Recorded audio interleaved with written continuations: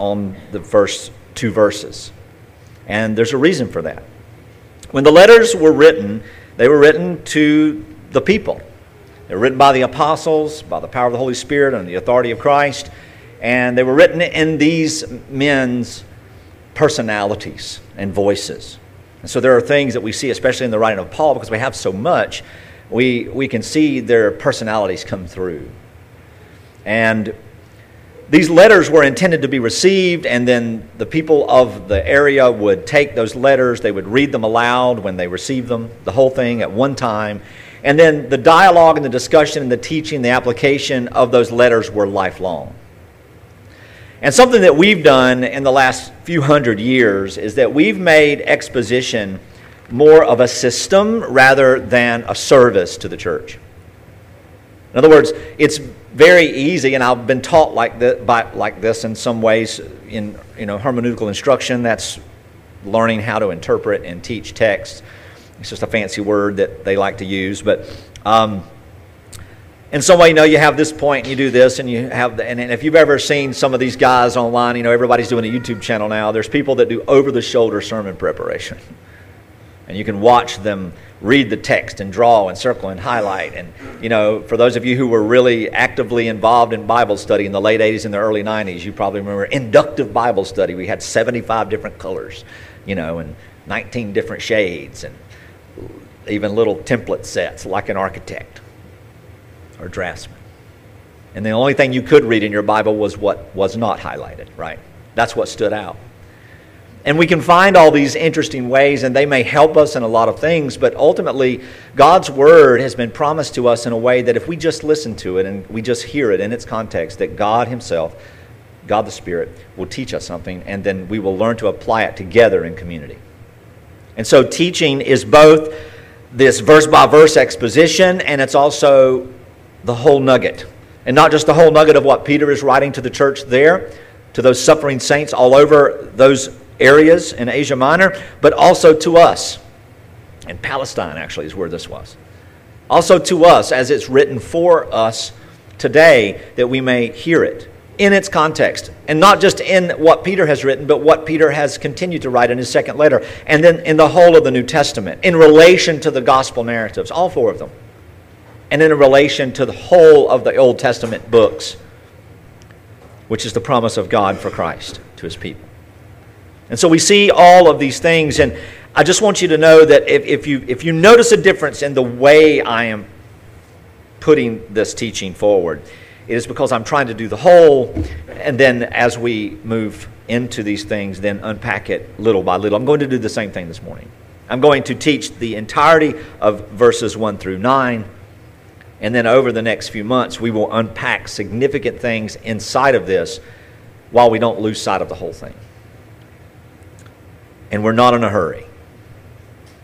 We're not in a hurry. There's no wrong way to teach the Bible unless you come outside the Bible to teach it.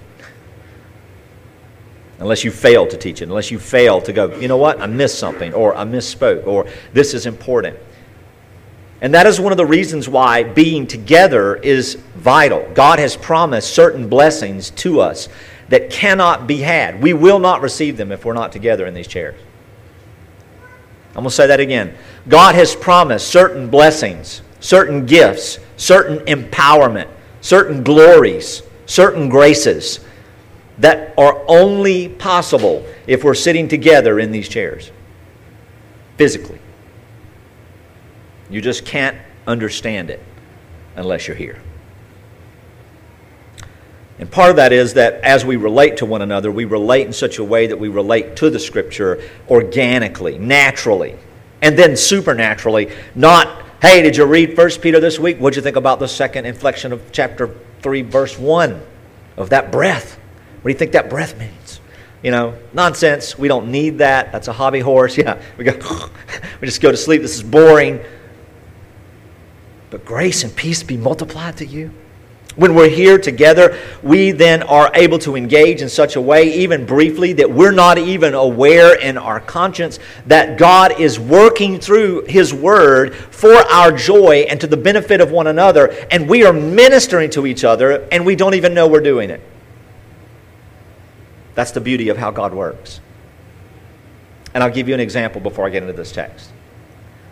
A year ago, last week,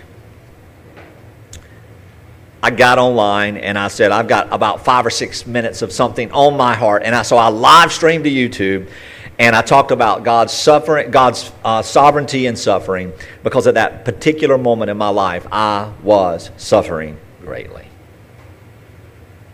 To the point where I don't even know what I was trying to accomplish except to work in my head that which God had shown me through the years, that which I knew because of the Scripture, but I was not able to functionally apply it to my life because I could not find it. You ever been there? And I spoke to the camera, and after it was all said and done, it was 22 minutes, and I put it out there, and okay, got a few looks and likes and never thought anything else about it. That's sort of how I do. And last week, a sister in the Lord sent me a message that said, I've gotten bad news from the doctor with a 15% chance of success. And I'm not upset about it. And I thought I was in shock, but I realize now it's because of what you said in this video. I'm like, I don't remember doing that video. So I listened to my own voice. And it's uncanny when you hear your voice being used by God, not only prophetically a year before, but to minister to you that very moment. That's what we get when we're together with the saints. And if you want that, you can't make it happen. You can't make someone love you like that. You can't finagle it. You can't romance it. You can't entice it. You can't extort it. You have to be present. You have to be present physically, and you have to be present emotionally, and you have to be present when you're not able to be present mentally and spiritually. Just a simple discipline. And for me as a pastor shepherd of over a quarter century now, I've realized for the first time that I have no idea what I'm doing. I have no idea what I'm doing, but I know that God knows what He's doing. So if I'm faithful to what God has promised, then what's crazy is I don't have to worry about anything else. I literally don't have to. I can be burdened by it, but the burden comes to the feet of Christ and rests like Mary. The flesh that is not led by the Spirit works and works and works and works and works to try to make things happen. The Word of God will do something in you today. The Word of God will do something for you in ways that you can't fathom by being here today. And more importantly, He will work through you in the life of someone else, and you're not even going to know that you're doing it. And one day you may wake up and you may look inside your own soul and lay inside your bed and realize that what God has done for you, for others through you, He is doing for you as well. Chapter 1. Peter, an apostle of Jesus Christ, to those who are elect exiles of the dispersion in Pontus, Galatia, Cappadocia, Asia, Bithynia, according to the foreknowledge of God the Father, in the sanctification of the Spirit, for obedience to Jesus Christ and for the sprinkling with His blood, may grace and peace be multiplied to you. A doxology. Blessed be the God and Father of our Lord Jesus Christ. According to His great mercy, He has caused us to be born again to a living hope through the resurrection of Jesus Christ from the dead, to an inheritance that is imperishable, undefiled, and unfading, kept in heaven for you, who by God's power are being guarded through faith for a salvation ready to be revealed in the last time. In this you rejoice, though now for a little while, if necessary, you have been grieved by various trials, so that the tested genuineness of your faith, more precious than gold that perishes though it is tested by fire, may be found to result in praise and glory and honor at the revelation of Jesus Christ. Though you have not seen Him, you love Him. Though you do not now see Him, you believe in Him and rejoice with a joy that is inexpressible and filled with glory, obtaining the outcome of your faith, the salvation of your souls. Concerning this salvation, the prophets who prophesied about the grace that was to be yours searched and inquired very carefully, inquiring what person or time the Spirit of Christ in them was indicating when He predicted the sufferings of Christ and the subsequent glories. It was revealed to them that they were serving not themselves, but you, in the things that they have now been announced to you through those who preach the gospel to you by the Holy Spirit sent from heaven, things into which angels long to look. So you heard my little introduction. Now you see that it is not extra-biblical. I'm not making this stuff up. I'm not trying to manipulate you in certain ways to get what I want to see out of your behavior. I'm showing you what the Bible teaches, that without their knowing, the prophets spoke of things that they never would see in their own flesh during their own lifetimes. And it wasn't even necessarily just for the people of that day. Yes, in a temporary way, just like many of the things that we see in the Old Testament histories, and the narratives, and the poetries, and all of these things, it was for you. What good is my life? What is it for? Why am I going through this? Why am I here? What in the world do I keep on trying for? Because there is somewhere, someone in the world today that God is blessing through you, whether you know it or will ever know it. And you might say, well, I don't even see people. Are you praying for them?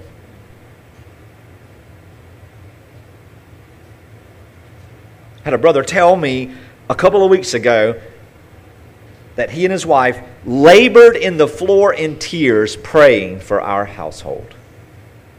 They just felt called upon the Lord to just pray for us. And they were so caught by the Spirit that they wept.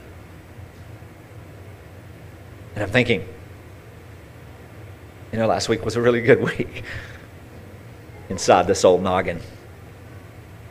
Perceptions change when people pray for you. And there's nothing you can do about it. When we pray for others, their minds are transformed. And all they think is that, I'm having a better day.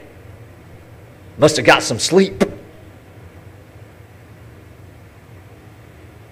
It's not about us. It's not about what we do and how we work and how we mold and model. My entire life has so many things that I've always done that I thought were just innate to my character, but they're actually habits of construction. Habits of things that I wanted to manifest in the lives of those around me. And I was none the wiser to know that they were worthless. You do it as a parent. You do it as a spouse. You do it as an employee. You do it as an employer. You do it. We do it. We're taught to be careful, to word it in such a way. And I'm not saying we don't learn good communication skills and that we are not, we learn to respond rather than react and some things of that nature. But I'm going to tell you right now, beloved, it is something. There is a huge difference than thinking that the way we do something is going to cause the greatest effect versus what God can do. And when we spend more time worrying about how we are going to affect the outcome of what we are going to say or what we're going to do, we are not resting in the proper place. I'm not saying we're not mindful of that. Be mindful of these things. What's that mean? It's a buzzword now. Mindfulness. It means be aware. Just don't walk in a numbness. Have a conscious awareness of what's happening, of what you're saying, or of what you're thinking, and of what you're feeling. This is a command of the Lord. To be mindful, to renew our minds, to pay attention. As the Scripture would say, to arrest every thought, hold every thought captive, and put on the glasses, the filter of the gospel, and filter that which we think and want, and do, and perceive through that lens. It's been joked with me that I sound a little Pentecostal. I'm okay with that. Because there is a supernatural sense in which most Christians never live. And God is supernatural. The Spirit is supernatural. Jesus Christ is both natural and supernatural. He became the natural. He took on the natural. Paul in Ephesians talks about, that's why when I teach Ephesians, I always start out my introduction with Ephesians 6 and the spiritual warfare of it. I get to the end because it takes us so long to read the letter in whole that we'll be bound up and have an entire structure and system of how we're going to apply everything we learn without the knowledge of knowing that we're not going to be able to do it because we're in a war that we cannot see, and we're in a battle that we cannot win, and we're fighting an enemy that is not with us. And the victory is ours already in Christ, you see. But it's not a boogery mojo type situation. It is literally being able to rest. The disposition of repentance is having a mind that is changed, that knows that not only is our salvation effectual and solid in the person of Christ and His Word, but the outcome of our daily lives, everything, whether we have hair that goes down the drain, or whether the sparrows outside fall, or whether we're sleeping 5 hours or 1 hour, or whether we're worried about things that we can't name, or we know what's on our mind, God is near and He is ministering to our needs, even when we feel, and for all intents and purposes, we can see that He's nowhere to be found.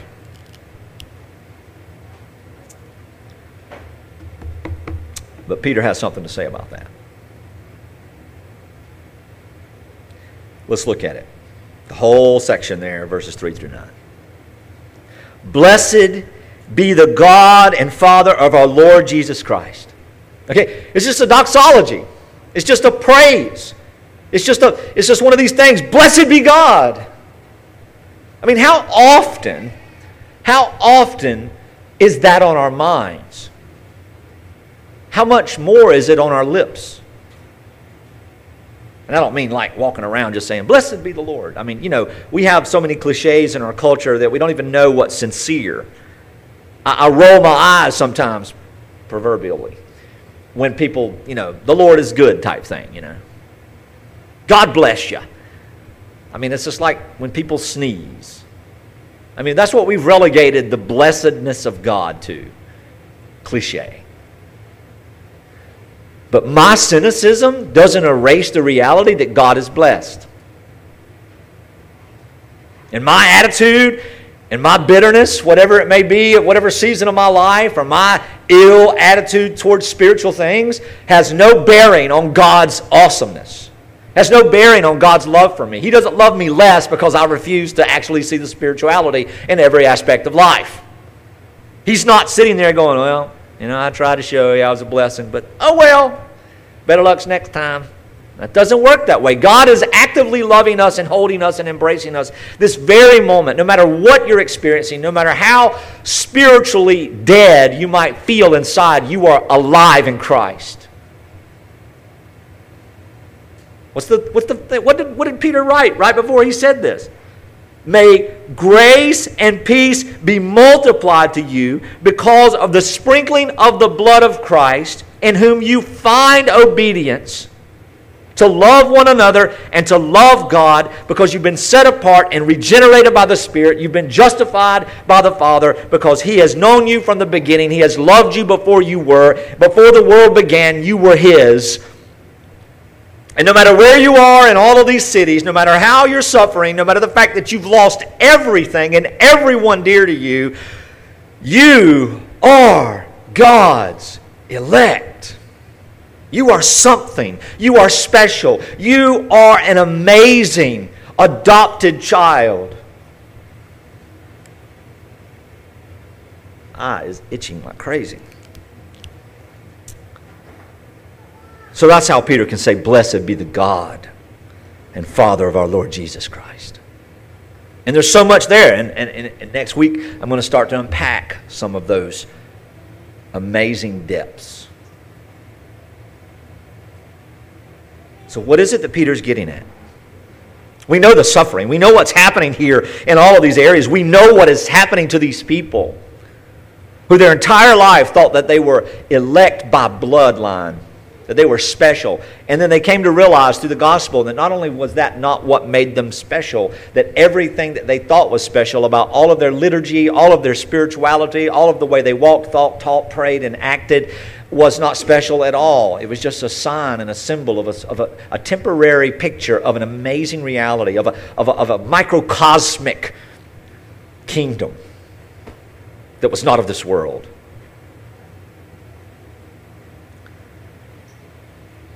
And so Peter's like, blessed be the God and the Father of our Lord Jesus Christ. And here's why he can say such a thing.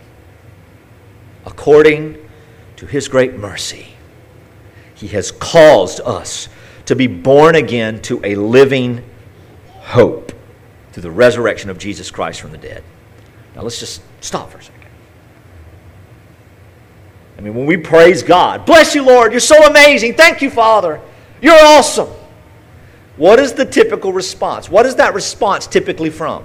What's the catalyst for such things? It's usually because we had something going wrong, and then that thing turned to something going right. Right? I mean, I read in my journals a lot, and sometimes I just cry and pray to the Lord in prayer for Him to plead with Him about some things. And then sometimes He answers those prayers according to my desires, and sometimes He answers those prayers against my desires, but they're all according to His will and for my good. But I don't go back in. I notice that I'll go back in sometimes and say, thank you, Father, you answered this prayer. But I haven't found it, and I'm not going to go through everything I've ever written to try to find it, but I just don't remember a time when I've actually gone back in and journaled about how God answered my prayer by not answering my prayer and thanked Him for it. But I have examples of that. People in my life who have done that. We know it to be true, and we may have been thankful. But it's not so much that we actually roll around and go, I think I need to go write a poem about that. I think I need to go, look at the Psalms. Thank you, God, for not answering my prayer. Thank you, God, for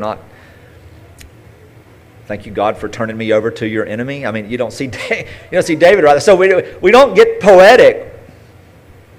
And oftentimes we praise God publicly and in our spirit when things have gone better.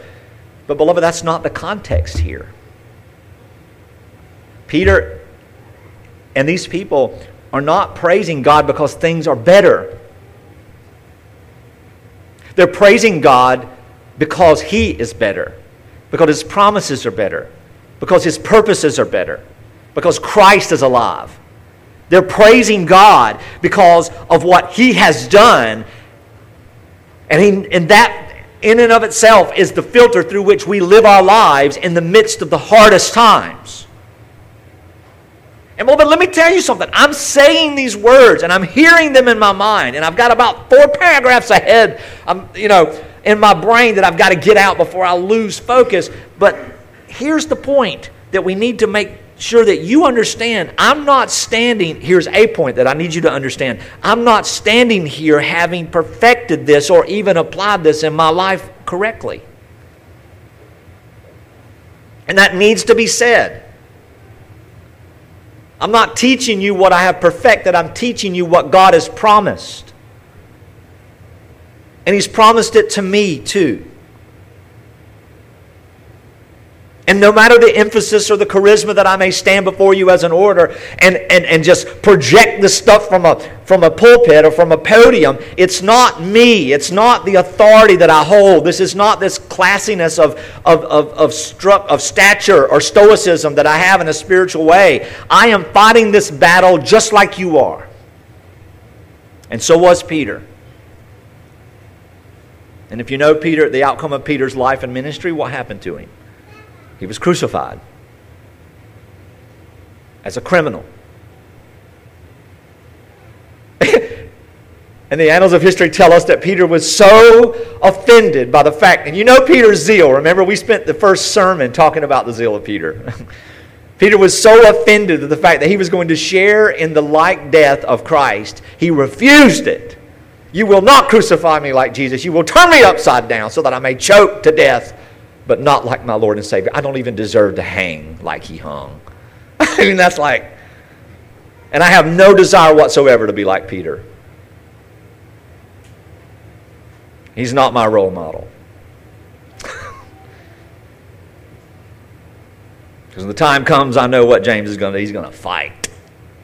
I'm not going to lay down. I'm just being honest. The Lord may give us that peace. But I'm not going to stand here and lie. Yeah, I'm just going to take it. Probably not. But it's very unlikely that I'll ever have to even worry about that. As generations before us have never had to worry about that. But this praise Blessed be the God and Father, according to His great mercy. They're praising God because of His great mercy, His great love, His great kindness, His great patience, His grace. What has He done in this grace?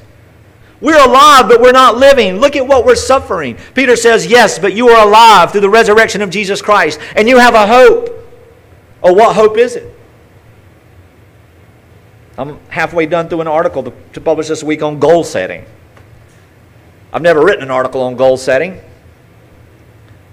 And I'm sitting there thinking, what do I want for today and tomorrow, next week, next year, and for 10 years from now? And I have things that I want to see. And so I'm trying to learn to pivot my thoughts and my desires. Are they what God would want? And even if I can't know that, can I subject them to what God would want? Your will be done, not mine, you see.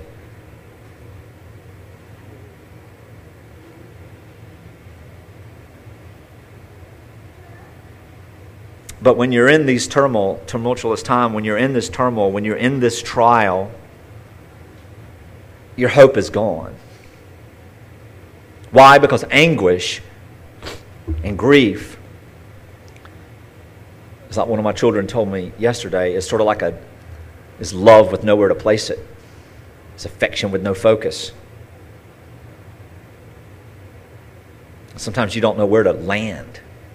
Where do I point my feet? Where do I reach my hand? There's nothing there to grab. There's nothing there to walk on. I'm just stuck. I'm here and there's nothing there. Have you ever felt that way? I mean, imagine not having a place to live all of a sudden and being kicked out of everywhere. There's these people. Imagine losing people. Losing a foundation.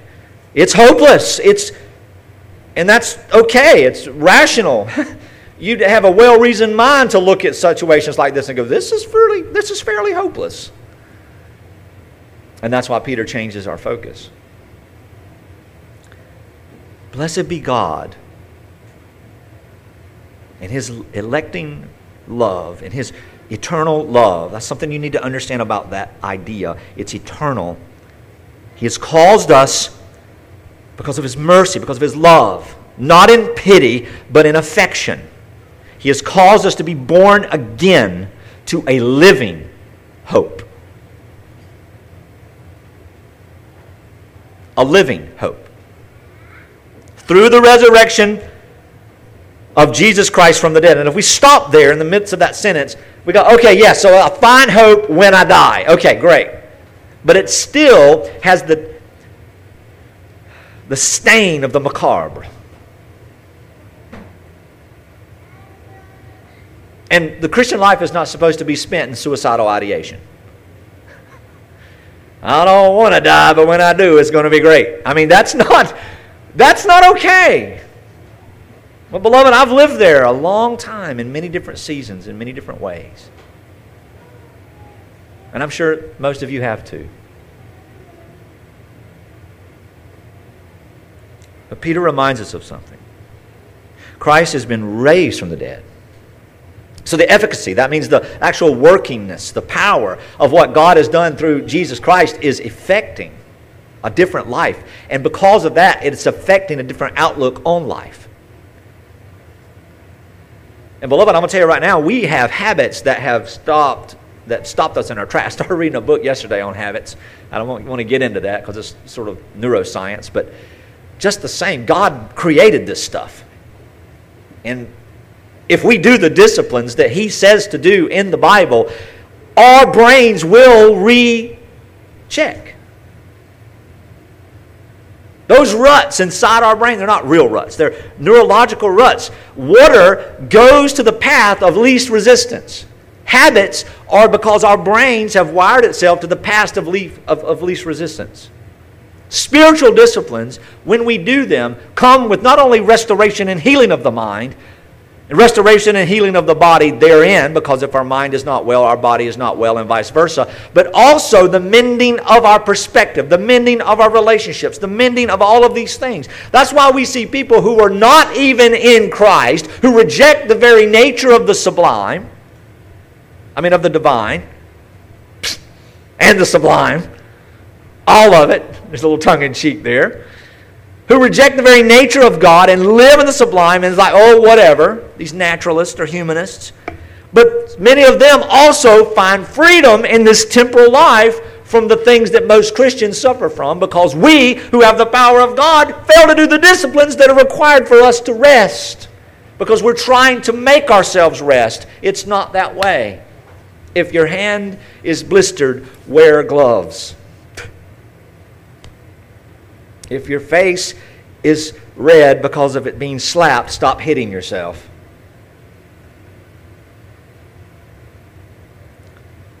We have a living hope.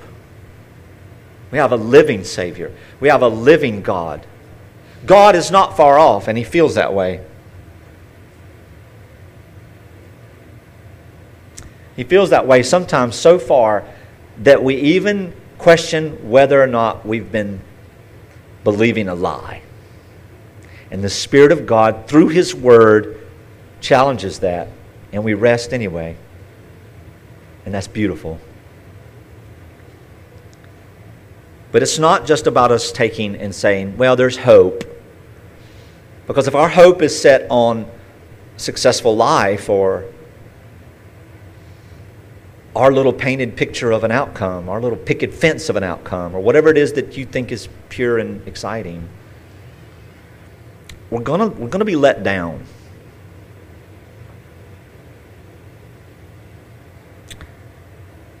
So he says we have a living hope through the resurrection of Jesus Christ from the dead, and we're born again to this hope. I wanted to preach all of this, but I don't want to let this pass. We are born again to this hope. It's not about this restoration of this messy mess. Because even when it is restored, right, what happens? I always use the story of Lazarus, was brought back from the dead to die again. Job, everything was restored so that he might lose it all again in death. But we're born again. A new creation. Jesus Christ, the new man inside. His righteousness. We will share in His glory. That is the inheritance. That is what we've been given. That is what we've been promised. That is what we've been made to be. And Jesus doesn't say, one day in eternity, when everything's gone and all the stuff has just washed away, then you'll have the picture of happiness and fulfillment. No, He says today. I want you to live in this abundance right now. Now see how scary what I just said is? Because I could take this like the world takes it and really uber spiritualize abundance and then snatch it into the sublime of nature. Snatch it into the stupidity of materialism. Snatch it into happiness rather than resting joy. And what I would do if I taught that to you is to take your eyes off the imperishable hope and put it on everything that dies, fades, and rots. And John has something to say about that in the 2nd chapter of his first letter. Do not love the world, because the world and everything in it is passing away. It's okay to have temporal joys, temporal happiness, temporal pleasures. God gave us the things of this world that we may have pleasure in it. God gave us each other that we may have pleasure. God gave us stuff that we may have pleasure. God gave us drink and food and entertainment that we may have pleasure unto His name and unto His glory. But it's not forever. What's forever is an eternal hope, an inheritance that is, listen to these identifiers, listen to these adjectives, this inheritance that is imperishable. I mean, it cannot be lost. It cannot be spent. It cannot be overused. It cannot waste away. It cannot rot. It is impossible for what God has promised to be taken away. Nothing can separate us from the love of God. Nothing can separate us from the promises of God. We cannot run from Him, and He cannot deny us unto Him. For Christ has been raised from the dead. Therefore, because Christ is alive, our sins are paid for. And if our sins are paid for, God is not angry. There is no wrath. There is no justice. There is no judgment waiting for us at all. It is, we are free to receive the inheritance as children, to receive the glory, to receive the love, to receive the blessing, to receive the peace, to receive the hope. And not as unworthy, but as loved, beloved, blessed children. See yourself through the eyes of your Father, not through the eyes of Christendom, not through the eyes of theological history, because it is severely wanting, in my opinion. This is imperishable. It is undefiled. It's not like having a storage container full of incredible grains and going in there only to find the rats have come first. It is undefiled, that no one can taint it. Nothing can steal it away. No one can make it impure. No one's going to create a suffering element of our inheritance. It is undefiled and it is unfading. It is going nowhere. It is not being reduced. There is no deflation. There is no inflation. There is nothing but absolute riches of glory. And this is us in Christ. And you might say, well, in this world and in this life, it's very difficult for me, because it is difficult for me. You don't have to explain why it's difficult. We all know why it's difficult. And I'll tell you something, and I'm saying this, and some of you may say, well, I've told you that. Well, I'm just going to say what I need to say. Please don't say this again. When someone comes to you and they're just sometimes opining in the mire, and I'm still trying to learn this myself because I like to fix everything. I think most of us men are in that context. And there's a little hubris in that we think we can. And then if we can't, we'll pretend we did, and then it'll fall apart. I thought you fixed this thing. Well, I didn't. When someone is just sharing, sometimes we just have to let them share. And they don't need it's going to be okay. God's going to work it out. Don't worry. You know what don't worry is like? Stop breathing. Stop blinking. Don't go to sleep. I've been thinking about that a lot this week. And Peter, all Jesus wanted him to do was to stay awake and to be mindful of his suffering, Jesus' suffering, and intercede on his behalf to the Father. And they couldn't. It was impossible. Because the body cannot stay awake when it's had enough. It's not lazy. It's biology. It's physiologically impossible to stay awake when you have not had enough sleep. There's a point where you will pass out or die. Or lose your mind. Just so you know, you don't sleep enough, you will lose your mind. And you won't have enough mind left to go find the fact that you need to go to bed and get some rest. And I'm not talking about just like bedtime. I mean just rest. Rest from the labor. Rest from the emotions of it all. Take time out. But it's not in this world, is it? Look at this next line. It's kept in heaven for you. It's kept in the abode of God. It's kept in the presence of God. This is God keeping us. And don't misunderstand this metaphor about an inheritance that's sitting there waiting on us. The inheritance is us in glory. Being with our Father. Being with one another. In celebration of our Father loving us through Christ Jesus. Together, standing with Him, shining in our glory, in His glory. That's why I think there's a huge necessity to understand the equality of standing of the priesthood of believer in the presence of God the Father as we get over into chapter 3.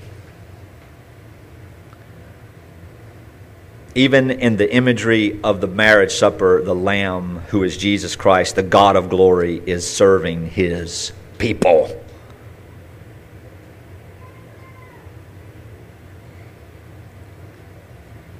And you might say, well, that's heaven. But look at what heaven is. We are the ones who are the inheritance in Christ. We will not perish. We will not be defiled with sin. And we will not fade away. Because we will be with Christ. That's why verse 5 has a pronoun there. Who? Not that. Not which. Who? Who, by God's power, are being guarded. See, God's power is guarding us for this hope. God's power is guarding us in this promise. But we don't feel it. We don't experience it many times because our focus is on our suffering. And Lord have mercy, this is me. Rather than on what God has promised. And that's why I say we're being guarded. That's God guarding. But we're aware of this guarding. How? Through faith. Through faith. And then this reality that we see what we want is salvation, not just from the context of the spiritual sense, from the wrath of God. We have that. But we also want salvation from this world. And we have that also. We have that also. Guarded through faith for salvation, which will be revealed, because it is ready to be revealed in the last time, in the last day, in the day of what we have often been told, the day of judgment. But the day of judgment is not for the believer. The day of judgment is the day of glory for the believer. And I know all these eschatological ideologies and all these great seminarians, and I respect them and I appreciate them and all that kind of stuff throughout history. And I appreciate the systematic way in which they've unpacked every stinking space between every, well, there were no spaces in the Greek originals because they didn't have time to write them, but every supposed space in the context of the New Testament writings, and have come to a very fine conclusion about what will happen at the day of judgment and what will not happen and who we will be. It does not matter. For there is nothing for you to fear, and there is no condemnation for you. And there is no shame. There is nothing that can be said of you in judgment that will cause you shame. I want you to hear that, beloved. Oh, my Lord, this is not even on my radar. It just popped into my mind. There is nothing in the world that you have ever done, thought, or considered, or seen that will cause you shame at the day of judgment. You will be naked before the Father and before the Son and before every person in creation. You will not be ashamed. Because everything that could ever be brought against you is settled. Everything. Now let that sit for a minute.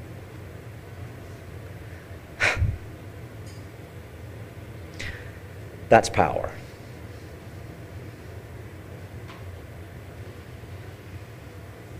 Verse 6. In this you rejoice.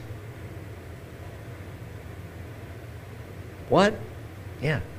Don't you feel like breakdancing right now, sort of? If you can, do it. I don't care. Just don't be loud. In this you rejoice. In this, it is settled. In this space of peace and grace multiplied to me right now in this world, where every problem that I had yesterday is still on my plate today and will still be there when I wake up in the morning. But I rejoice in that, not this. For those of you who can't see me, I rejoice in the gospel that I just expounded upon, rather than the problems that I oftentimes get entangled with. And you rejoice. And then Peter reminds us again, though now for a little while, You know, I mean, when you hear that, what comes to mind? It's always 2 Corinthians for me. It's always 2 Corinthians. Chapter 4.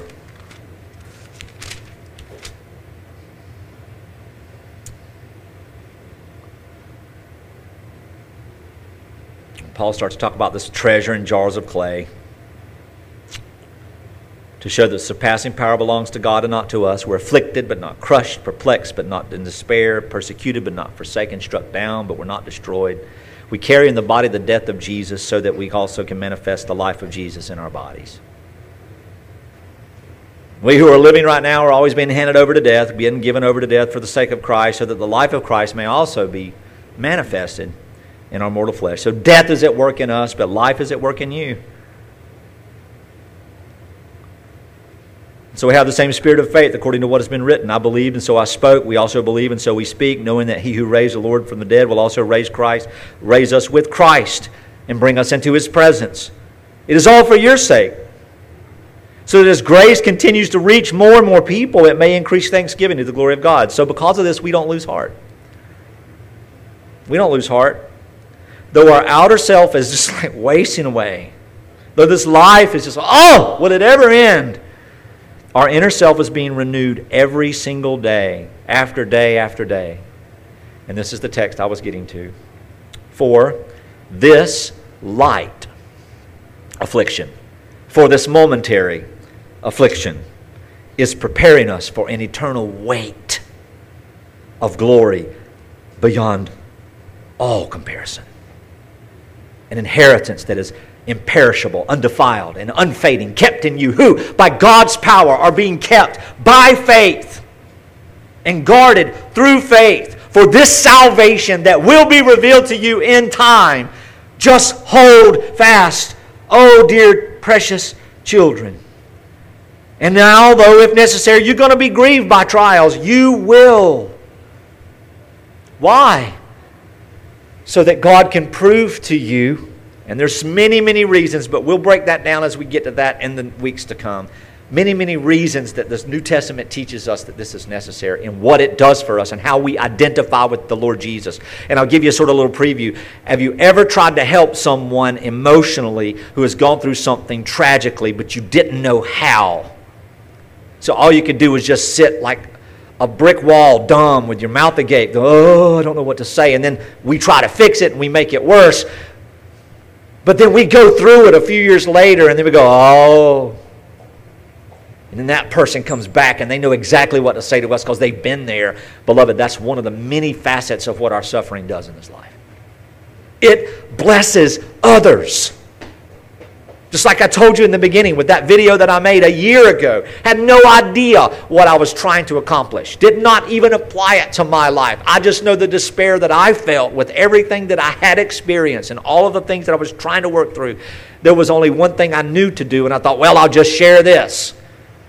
And it was a year later where God blessed me through it. And blessed many other people. He did it. But our faith will not perish. That doesn't mean it won't wane. It doesn't mean it won't get hot and melt and run other places. It doesn't mean that our faith is going to be perfect, because our faith is one of the most imperfect things that ever exist in the salvation experience of this journey on life. That's why Paul, when he writes to Timothy, he says, listen, if we're faithless, he remains faithful. He cannot deny himself. And we see the narrative in the Gospels. I think it's the centurion or one of the community leaders. Lord, help me. I believe, but help me in my unbelief. In the same breath. So you rejoice in this gospel. You rejoice in this hope. You rejoice in the love of God. You rejoice in the promises of God. You rejoice in the power of God in the midst of these trials, which you are going through, various trials, but they're really short. Understand that. And as we age, you know how fast a year is? You know how fast a decade is in my mind now? It's like, oh my goodness, I'm scared to death of 10 years. Just pew. What's it going to be like 10 years from now? Yeah, some of you know, you're shaking your heads. Yeah, like a year a day. You've been grieved by various trials. So that, verse 7, the tested genuineness of your faith. And it's not like we're going to test to see if you believe. No, it's just testing it. Like our children test our patience. Our spouses test our patience. Our jobs test our patience. Our trials test our patience. Our trials put our faith to the test, and God proves Himself through it. We're not proving anything to God. He's proving everything to us. You should write that down and put it on your forehead so that I can remember to do it to mine. Even gold, as precious as it is, when you heat it up enough, it dissipates. It destroys it. It reconditions that matter to go into a different form, and it's no longer gold. And that's as far as chemistry is going to go for me. Because gold will perish, but your faith will not. Your hope will not. It cannot. See, your inheritance is imperishable.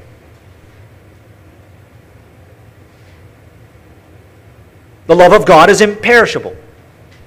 The hope of glory is imperishable. Your faith is imperishable. And what will happen at the end of the trial is that you will be found to result in praise and glory and honor at the revelation, at the revealing of Christ Jesus. This is at the day where we are reconciled fully in glorification. It is also right now as we long and wait.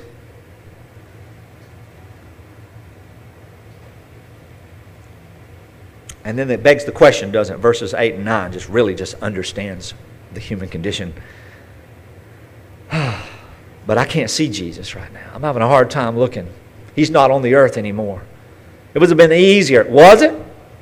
Was it easier for the disciples? Was it easier for those? I mean, how many hundreds of people followed Christ? How many thousands of people? Look at just what the narratives teach us of the men and women and children who followed after Christ as disciples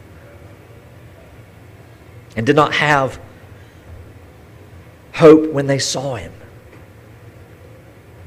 but all of a sudden have a greater hope when they didn't see Him.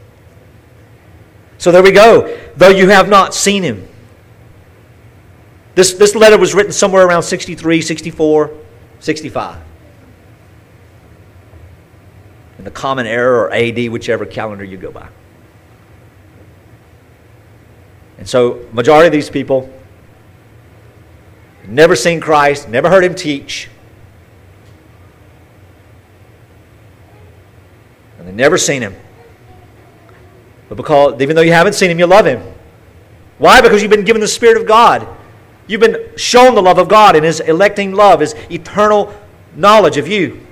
The sanctification of the Spirit. So obedience to Christ and love for the sprinkling of His blood. You have been made right. May grace and peace be multiplied to you. You have been granted this change of mind to believe even when it's unbelievable. Even when you can't believe, you still rest without the cognitive processes of working through the understanding of what's been happening in your head. You're just resting, and you oftentimes can't even express it. And in that you have joy.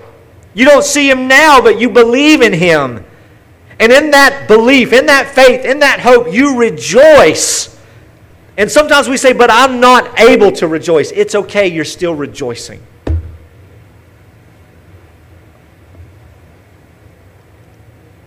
And rejoice with a joy that is inexpressible. And filled with glory, obtaining the outcome of your faith, the salvation of your soul. See, that's supernatural.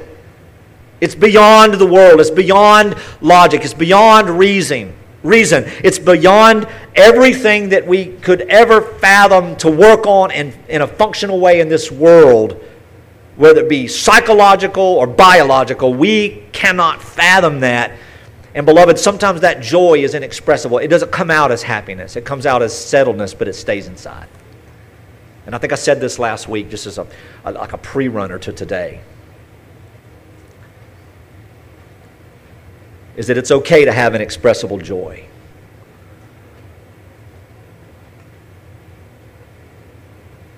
As Trey said it almost a year ago, it's okay to not be okay. It's okay. in everything that is. Beloved, we have to learn to say it's okay. And we have to learn to say, I'm okay and where I am. Because God's got me. And there's a joy in there that settles us filled with glory. What is glory? Seeing God for all that He is. Knowing Him for everything that He is. And being with Him in everything that He's promised. Just to name a few. And sometimes that joy is inexpressible because we just can't find the words to say it. Where is it with you? Beloved, be settled in this. This text is power for you. These promises are not an option. These aren't things you have to grab hold of. These aren't opportunities that God has set out before the table this morning for you to come up and take. There is no response necessary. God is not sending out this joy with an RSVP attached. Because sometimes we say no. I know I do. No. I don't want to hear the promise. I don't want to see the promise. I don't want to think of the promise. I don't want to hear from the Lord. I don't want to hear His word. I don't want to pray. I don't want anything to do with His people. Be honest about it. Stop posturing like we're some... Moses, Peter, the rest of them, they all had the same attitude. No. I don't want to hear it. But thank God His promises are not for our taking. They're given to us. But our joy, the settledness of our spirit is ours in the Spirit, ours in Christ. But how is our faith strengthened in that? Through the hearing of the Word together, through the taking of the Lord's table together, through praying and singing, and through ministering, when we're able, as we're able, God will bring us to this place. And beloved, what we think we have had and what we oftentimes wish we still had is nothing in comparison to what we do have that we can't see yet in Christ, even in this life. We need to stop trying to make things like they were and just embrace the fact that God has promised a better tomorrow, even if the circumstances don't seem possible. Because we have our hope in the hope of glory. Let's pray. We thank you, Father, for just the privilege of hearing your word. And Lord, I thank you for humility, that even when we find it, we get a little arrogant about it. But Lord, it's not about us and how we navigate these things that make much of a difference anyway. It's what you've done in us. It's what you're doing for us. It's how you're working through us. So Lord, as we take the table, as we remember Christ, we also need to remember each other. And as you've told us in your word that we can't serve you without serving others. And we can't serve the world without serving our employer. And we can't serve our employer without serving our spouse and our children. And we can't serve the church without truly being a servant in our homes. So, Lord, let us start with ourselves. As was said last week in the teaching, Father, serve the one you're with. Love the one that is with you and before you. That's how we know what you want from us, is who's with us. And so we thank you for that encouragement, and we thank you for Christ. In his name we pray.